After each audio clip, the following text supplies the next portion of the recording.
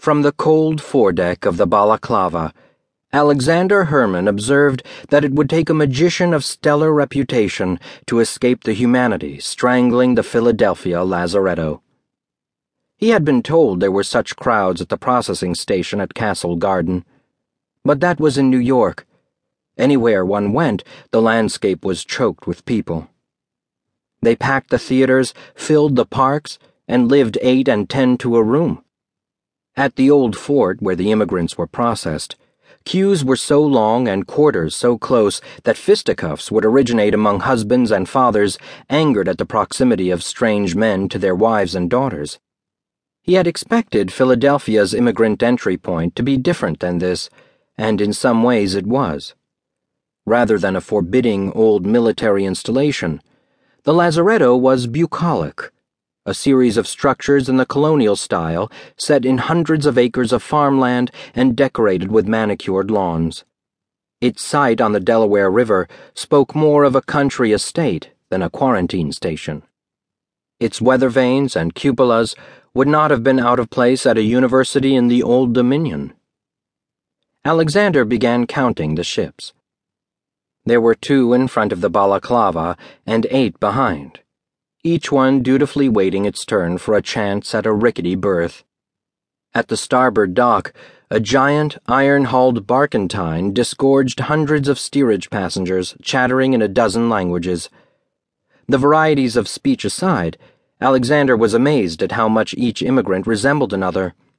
The same frayed dark suits and bowler hats, the same wrinkled notes pinned to each coat, scrawled with the name of a relative or local committeeman. The women and children came wrapped in whatever would serve against the late November chill, their long skirts and trousers encircled at the hems with filth from below decks. Even the dead were indistinguishable. From a hatch on the far port side, he could see men in stained white coats removing linen-wrapped bodies from the hold. The freedom they had sought in America would now have to be provided by God, not Lincoln. Alexander had just turned from the sights of the shoreline when the arguing began. He didn't understand the words, but he knew they were in Russian. At first, 2 voices seemed involved, then 3, then the shouting blended with the general cacophony of the lazaretto, a few more foreign souls attempting to make a point at the tops of their lungs. As he rushed toward the din, Alexander began to recognize one of the voices. It was thin and young, but with a fierce tone and a sarcastic edge that he could well discern through the chatter. Gaining the quarterdeck, Alexander pushed his way through a small crowd that had gathered around 3 quarreling boys.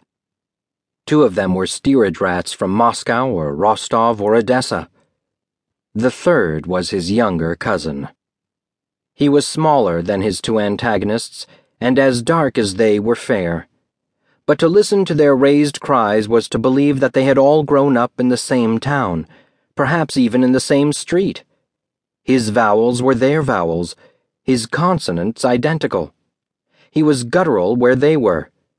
And when they squeezed the letter Y in the manner of the steps, he choked it harder, bringing an arrogance to the dispute that required no translation.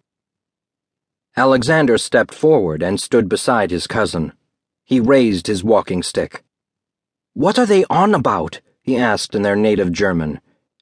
"They saw my curly hair and the pretty clothes you bought me and called me a Jew. They threatened to pull down my breeches to prove it. They're putting the gangway down, Julius. Let's just get out of here." No, leave me alone, Alex. You'll ruin everything. I've got them confused. I've told them I'm Russian, too. I don't care. Your brother told me to bring you to this country alive. Perhaps it was the hurried Deutsch, or the sweat on Alexander's brow. But the larger Russian, the one with red eyes, smiled and called out to Julius. He reached into a drooping pocket and produced a short fish blade, tossing it from hand to hand. "What is he saying?" Alex asked. "He says if I'm not circumcised now, I soon will be." Laughing, the Russian waved the blade in the direction of the smaller boy's groin as his companions circled toward Alexander's back.